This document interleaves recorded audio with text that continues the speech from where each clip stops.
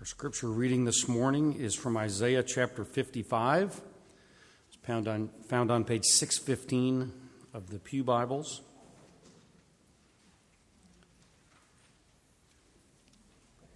The word of the Lord, Isaiah 55. Come, everyone who thirsts, come to the waters. And he who has no money, come, buy and eat. Come buy wine and milk without money and without price. Why do you spend your money for that which is not bread, and your labor for that which does not satisfy? Listen diligently to me, and eat what is good, and delight yourselves in rich food. Incline your ear and come to me. Hear, that your soul may live, and I will make you an everlasting covenant, my steadfast, sure love for David. Behold, I made him a witness to the peoples, a leader and a commander for the peoples. Behold, you shall call a nation that you did not know, and a nation that did not know you shall run to you, because of the Lord your God and of the Holy One of Israel, for he has glorified you. Seek the Lord while he may be found. Call upon him while he is near. Let the wicked forsake his way, and the unrighteous man his thoughts. Let him return to the Lord, that he may have compassion on him, and to our God, for he will abundantly pardon. For my thoughts are not your thoughts, neither are your ways my ways, declares the Lord. For as the heavens are higher than the earth, so are my ways higher than yours, and my thoughts than your thoughts. For as the rain and the snow come down from heaven, and do not return there, but water the earth, making it bring forth and sprout, giving seed to the sower and bread to the eater, so shall my word be that goes out from my mouth. It shall not return to me empty, but it shall accomplish that which I purpose, and shall succeed in the thing for which I will send it. For you shall go out in joy and be led forth in peace. The mountains and the hills before you shall break forth into singing, and all the trees of the field shall clap their hands. Instead of the thorn shall come up the cypress. Instead of the briar shall come up the myrtle. And it shall make a name for the Lord, an everlasting sign that shall not be cut off. The word of the Lord.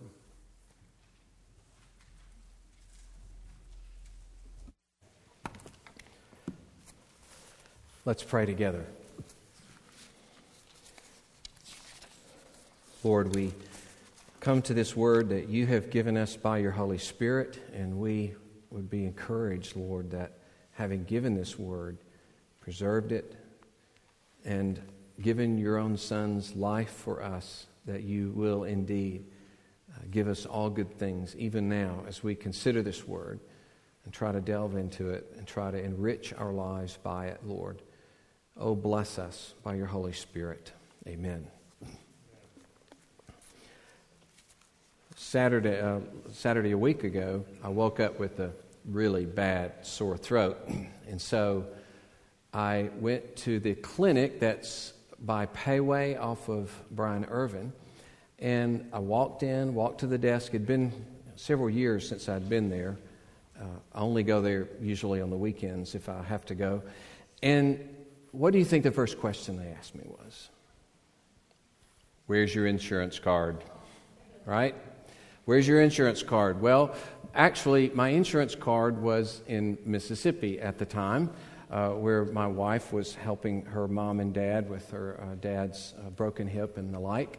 So I tried to reason a little with her and say, don't you have it on file? And there's some way you could, no, we don't have it. You haven't been here in a long time. And so I ended up calling Kay, getting the information down. She took pictures of her card, handed all that over, and sure enough, a little while later, I got my shot and I got a prescription for drugs. So that was, but that contrasts so strongly with the experience we had on a missions trip some years ago in Mexico when we were doing construction, but there was another group there, a medical group of nurses and doctors, and they were doing a medical mission. So they were offering free care for whomever might come. And of course, during the week, hundreds, maybe even reaching 1,000, I don't know how many, came to their services. But there were some 30-plus people there. And you can imagine how much money had been spent to provide that clinic. Not only how much money was spent to even get there, all the supplies that were bought, that were handed out, but then think of their education collectively that had gone on for years, both in college and med school, that had provided that free medical care for that week. That gives you some picture, as opposed to the card, the health card that I was asked for. That gives you some picture here of what Isaiah is talking about. Because we're coming to this feast with no money, but it is a feast that has been provided, as we saw back in chapter 53, by the servant who sacrificed himself for the people. And so, as a result of what he has accomplished, as a result of the salvation and the redemption that is now able to be rolled out for free, we are invited to come and partake of that. But we must realize that this has been bought with an astonishing price of, ultimately, we know, the very blood of Jesus Christ himself. And perhaps there's something of that as to why they still say, buy and eat. There's a purchase that's been made, but you actually buy it without purchasing anything yourself, without spending your money. And it's pictured in a beautiful way. Waters point to the refreshment of it, the renewal of it. That points to the Spirit's work. Milk points to nourishment and strength. Wine points to abundance and riches and even exhilaration and joy. And so all of this is laid out as a feast for us to sink our teeth into. And we're encouraged, regardless of anything that we have or don't have. In fact, the indication is you have nothing that you could bring to purchase this. This had to be purchased by someone else. It had to be paid for with a price you could never meet. And we know it was paid for by the very precious work of Jesus Christ himself.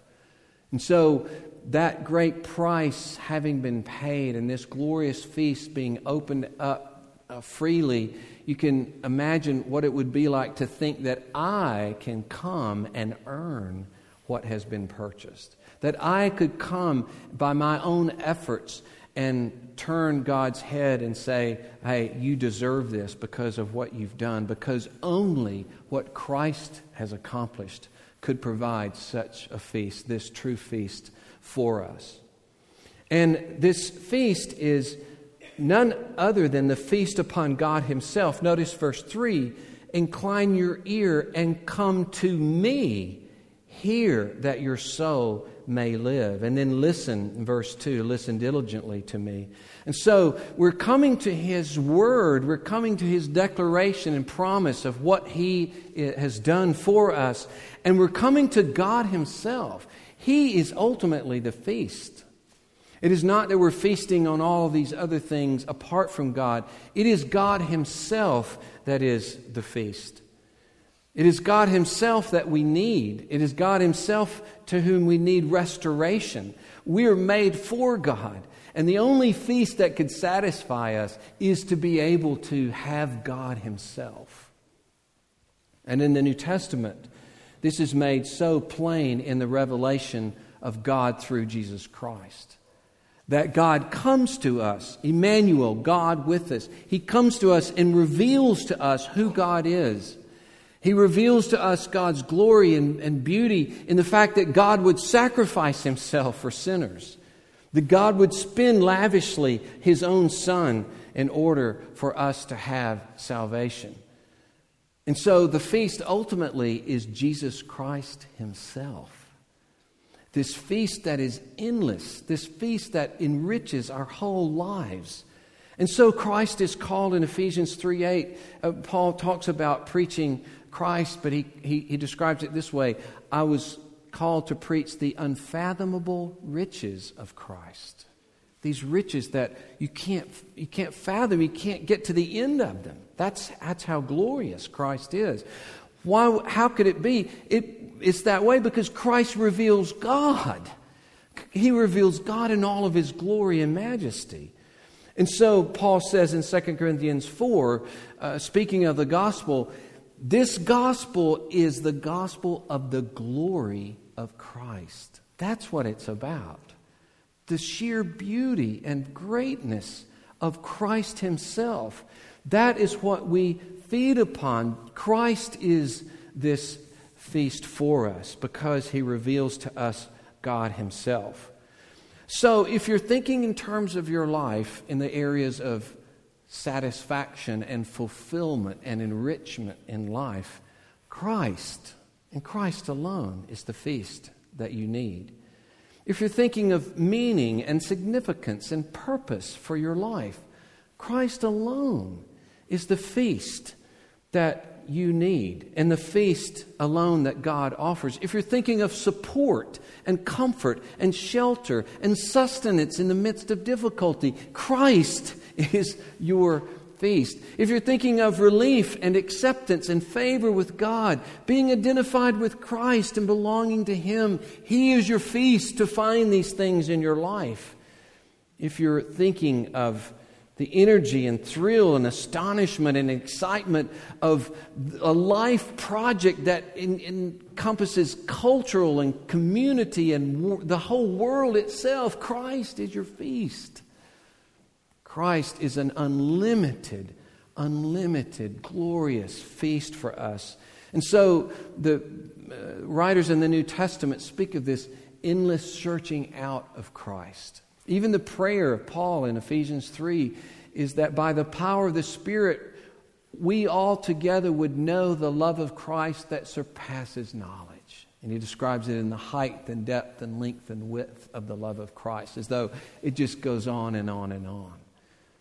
So to explore Christ and know Christ becomes our whole life. We come to this enriching feast that has, and Christ has everything we need, from forgiveness to transformation to purpose to meaning to satisfaction and fulfillment. It makes me think of, I think I've used this illustration before, but it makes me think of Snoopy's house. Okay? You know, Charles Schultz talks about this, that he created the house to be looked at from the side, and you're never supposed to ask the question, how can Snoopy lie on the pinnacle of a roof? But he does, and he sleeps very well up there. But in several cartoons, several of the comics, he'll be up on his roof and he'll be smiling at the camera and saying, and you'll hear a voice inside talking about what's inside his house, and he'll say something like, "People love my Van Gogh." So you realize he's got this mansion somehow inside the house, and of other things, he has a Van Gogh, hanging in his mansion. So the inside's much bigger than you think. And it's the same way with Harry Potter's tents, right? If you've seen those movies or read the book, that you go inside a tent that looks like it's going to house 8 people, and no, it's like 3,000 square foot or maybe 5,000 square feet. It just goes on and on, this amazing interior. And that's what it is to be inside of Christ, so to speak. We look on the outside, we somehow think, well, know a few facts about him and that's going to do it. No, endless exploration of the beauty and glory of God and its application to every aspect of your life and every aspect of culture and history. Everything about life is bound up in the person of Christ. And you can explore all things, in a sense, through that avenue and in relationship to Him. It's kind of like the neurons in your brain. They say there's something like 85 billion neurons, with each of them having thousands of connections, which means there are trillions and trillions of connections. It just seems to go on and on and on and on, and that's Christ, okay? Christ, just the endless connections and beauties and avenues and pathways into all the richness of Christ through Him. And for that reason, of course, the writer, Isaiah says, why, verse 2, do you spend your money for that which is not bread, and your labor for that which does not satisfy? Why do you spend money for that which is not even food? One of the characters in Downton Abbey is Thomas, who's the servant. He's a pretty sleazy, corrupt guy. For those of you that watch Downton Abbey and those poor people that don't, I'm sorry for you. But so Thomas, though, one of the things he does in the movie or the series is he tries to buy food on the black market. He does purchase. He spends all of his money, buys a room, rents it, supplies it fully with all of these foodstuffs, so that he can undersell and he can just make a killing.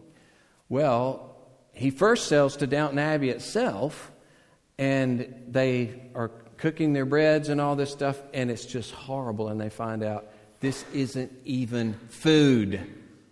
He wasted his money on nothing. He was totally deceived, lost all of his money, everything was gone. That's what the writer's saying. Why would you spend your money for that which is not food? Or maybe you have gotten this week, as I do every week, most of it goes to junk, thankfully, but I get a neat letter.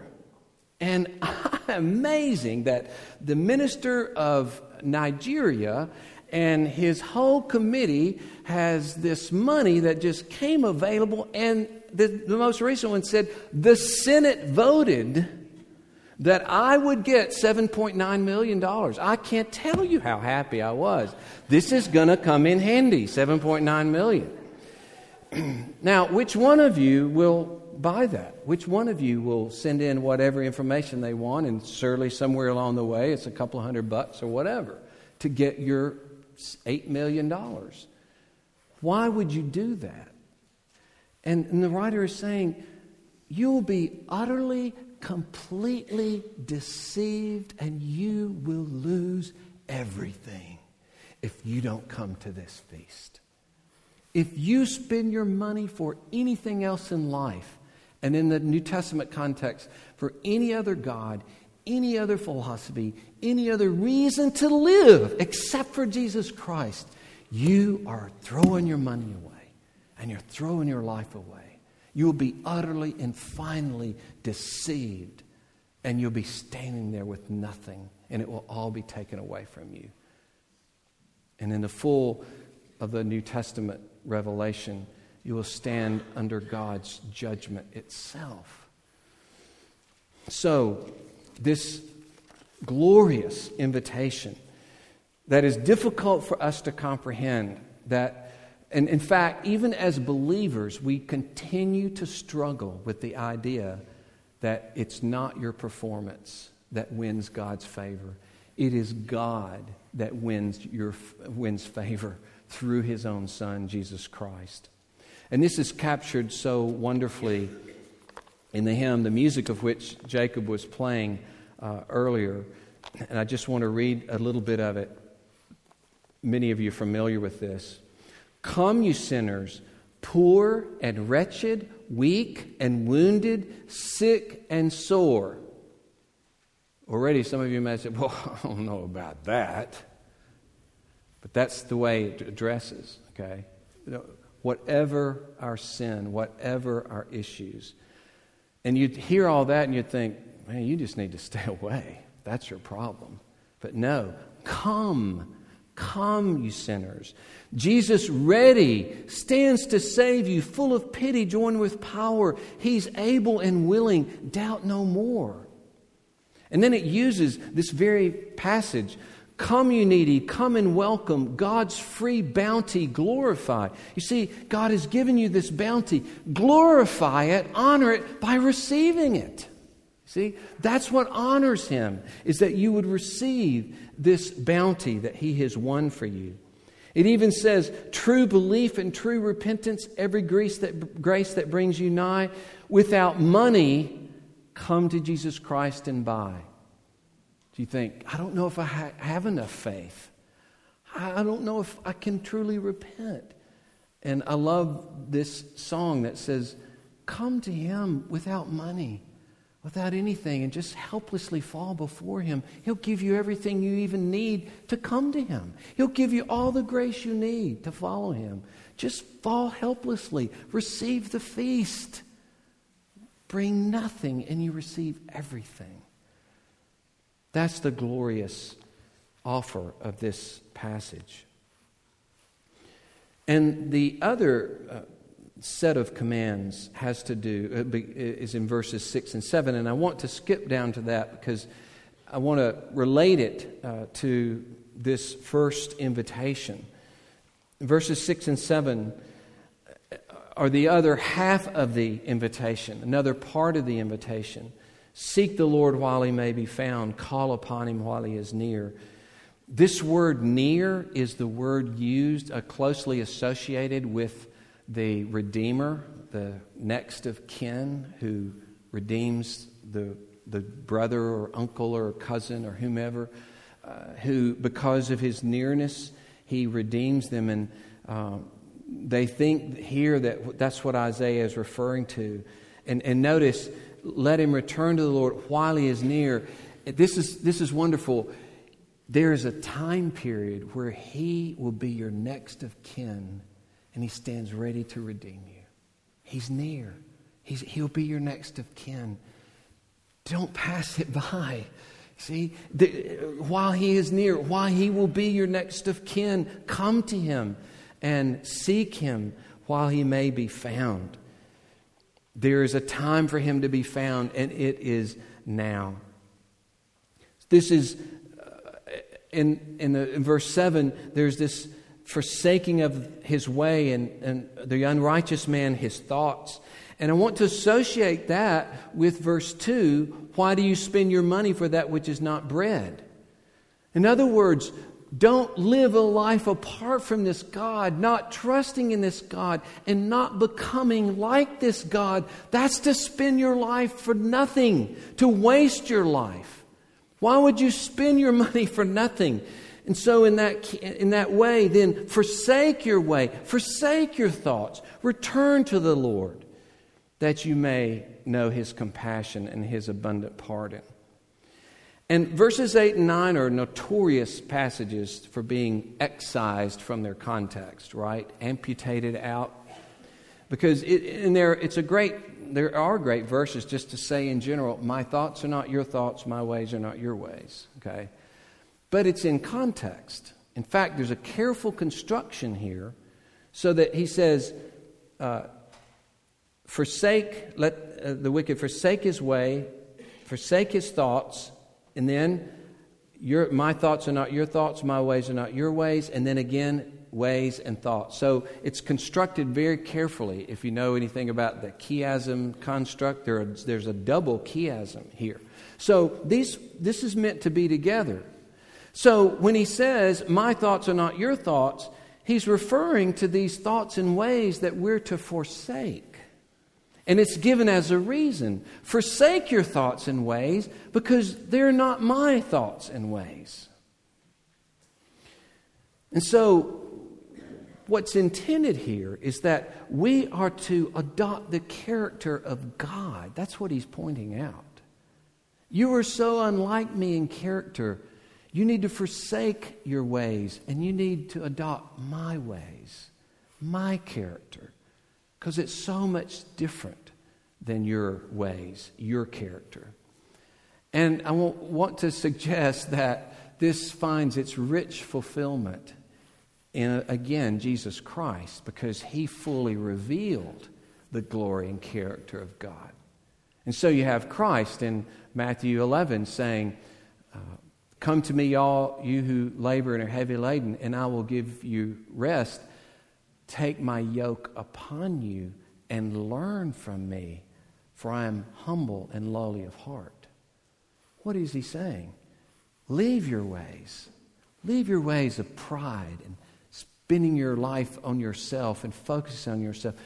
Adopt my ways because they're higher than your ways. And what is that way? to walk humbly and lowly in heart. Or Paul on the same basic subject in Philippians 2, where he says we're not to, give the exact wording, verse 3, do nothing from rivalry or conceit, but in humility count one another as more important than yourselves. And of course, when we hear that, it's like, no, I don't think that's going to happen. I mean, what do you mean? How can anybody be as important as me, right? You're saying I want to count all other people as more important than me? And then he gives us the example. He says, no, have this mind in you that was in Christ. Because he was equal with God. And instead of holding that power and using it for himself and abusing others and manipulating others with that power, you know what he did with that power? He used it to become a servant even to the point of death. Have that mind in yourself. See? Abandon your ways. Your way of self. Take up the ways of God revealed in Jesus Christ. The way of humility and servanthood and love. Or in 1 Peter 2, Peter is dealing with servants that are themselves being mistreated and abused by their masters even when they're doing the right thing. You imagine how exasperating that is, how maddening that is.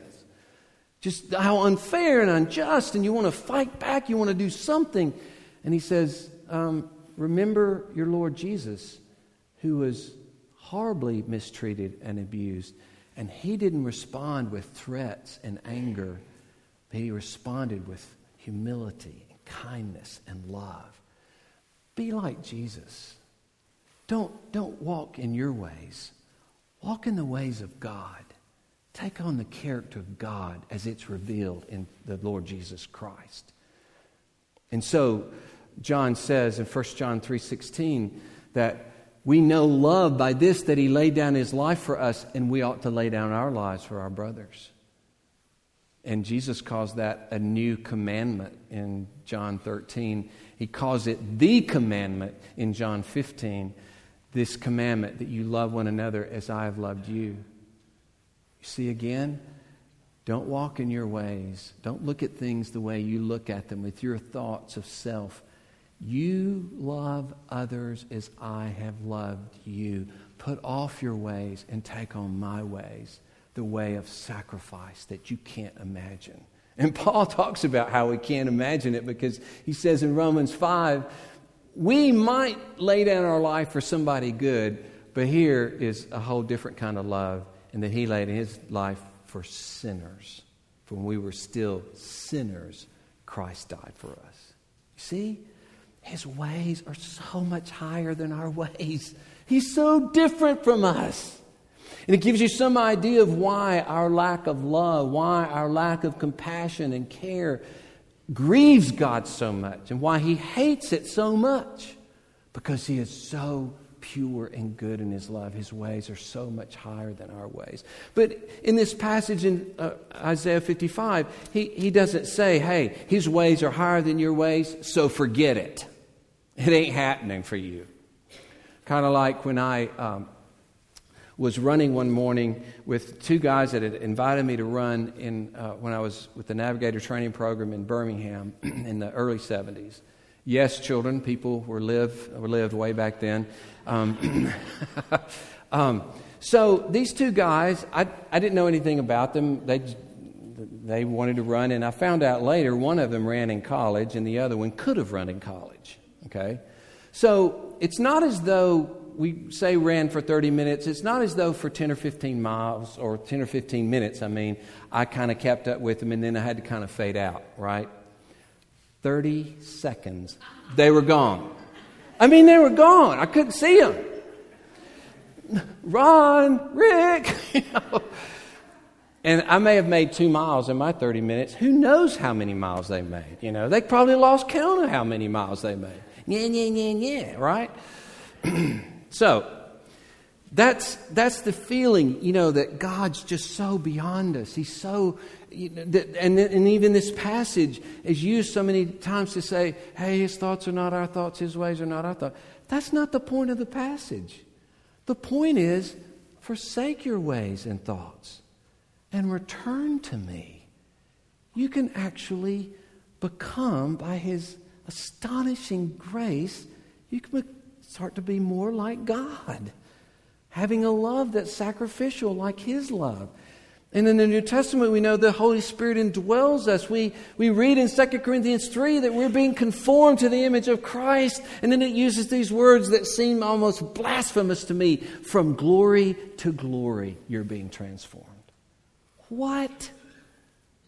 Wait, you're using glory to attach to my life right now? Yes.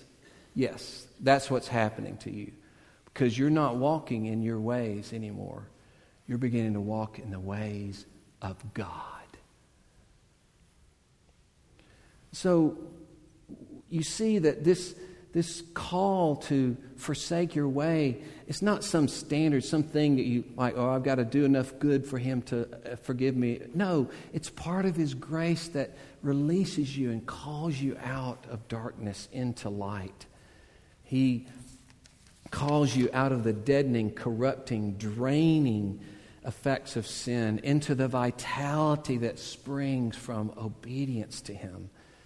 It's call to a different life of joy and merciful, kind sacrifice. It's a call to abandon your suspicious unbelief and your reconstructions of God's character that justify your disobedience. People hurt in life have this ready card they're going to throw out. And their pain justifies the fact that I don't have to obey this God. If that's the case, and all of us have been affected in some way, then my pain is just my ticket for disobedience. Oh, I've been hurt so bad, I can't trust God. Oh, really? Darwin, I think you're using that as an excuse for you to hold on to your own life. I think that's what's happening. Well, this wonderful call to repentance brings its own power of accomplishment. In view of the glorious feast and the kindness and goodness of the God to give it, we run. I love that phrase in Acts 20 that says, repentance toward God. Repentance toward God. We're drawn to Him. As Paul says in Romans 2, it's the kindness of God that leads you to repentance. Kindness draws me to want to put my life into His hands. And so, affected and relieved and comforted by His love and favor, the citadel of self is basically overrun by love. The castle doors are blown to bits, and love floods the gates and begins to take over the life.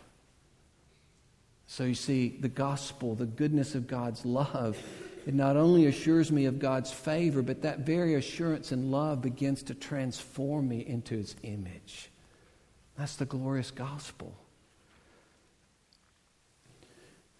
Well, there's much to say in this passage about, how the promise of the Word, which is given in 10 and 11, is basically outlined in verses 12 and 13. So here it is. My word will accomplish everything I said. In other words, you will be brought into a new creation, as he describes the changing of creation itself in verses 12 and 13. You will be a new people in a new world. You will be a transformed people in a transformed world.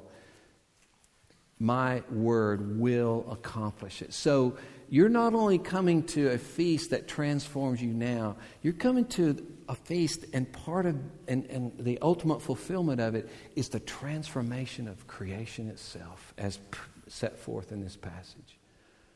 And he says, my word is absolutely sure it will come to pass.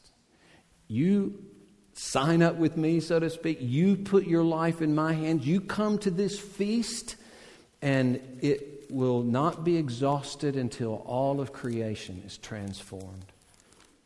Or you can spend your money on what is not food. Let us pray. Lord, we praise you that you have given yourself so freely and graciously to us in the person of Jesus Christ.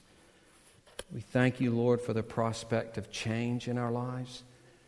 We thank you for a feast in which we can be forgiven and changed and fulfilled and enriched, and that it has its final consummation in the very remaking of creation itself and our own resurrection in that last day. Oh, Lord, cause it to be beautiful to us. It is beautiful, but Lord, we have hard hearts. We have blind eyes. You must continually show its beauty to us, that we may relish it and embrace it and live it out in our lives. Bless us for Jesus' sake. Amen.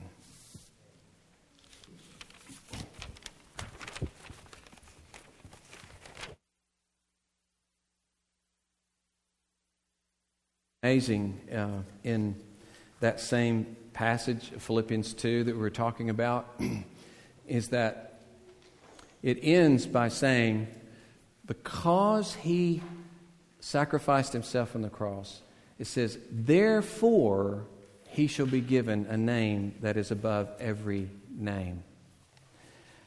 That is a wonderful fulfillment of what is said at the end of our passage when he says, it shall make a name for the Lord.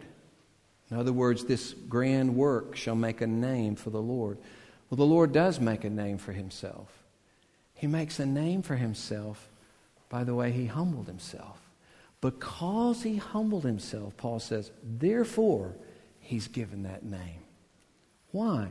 Because that's the true name of God. That's the true nature of God. He really did reveal the glory of God's love. The magnificent, sacrificial, humble love of God. He really did show it forth. And so he is exalted, and every knee bow, every knee will proclaim him to be the Lord, to God's glory. And, brothers and sisters, that's what we celebrate. See, we're celebrating early. We're bowing the knee early.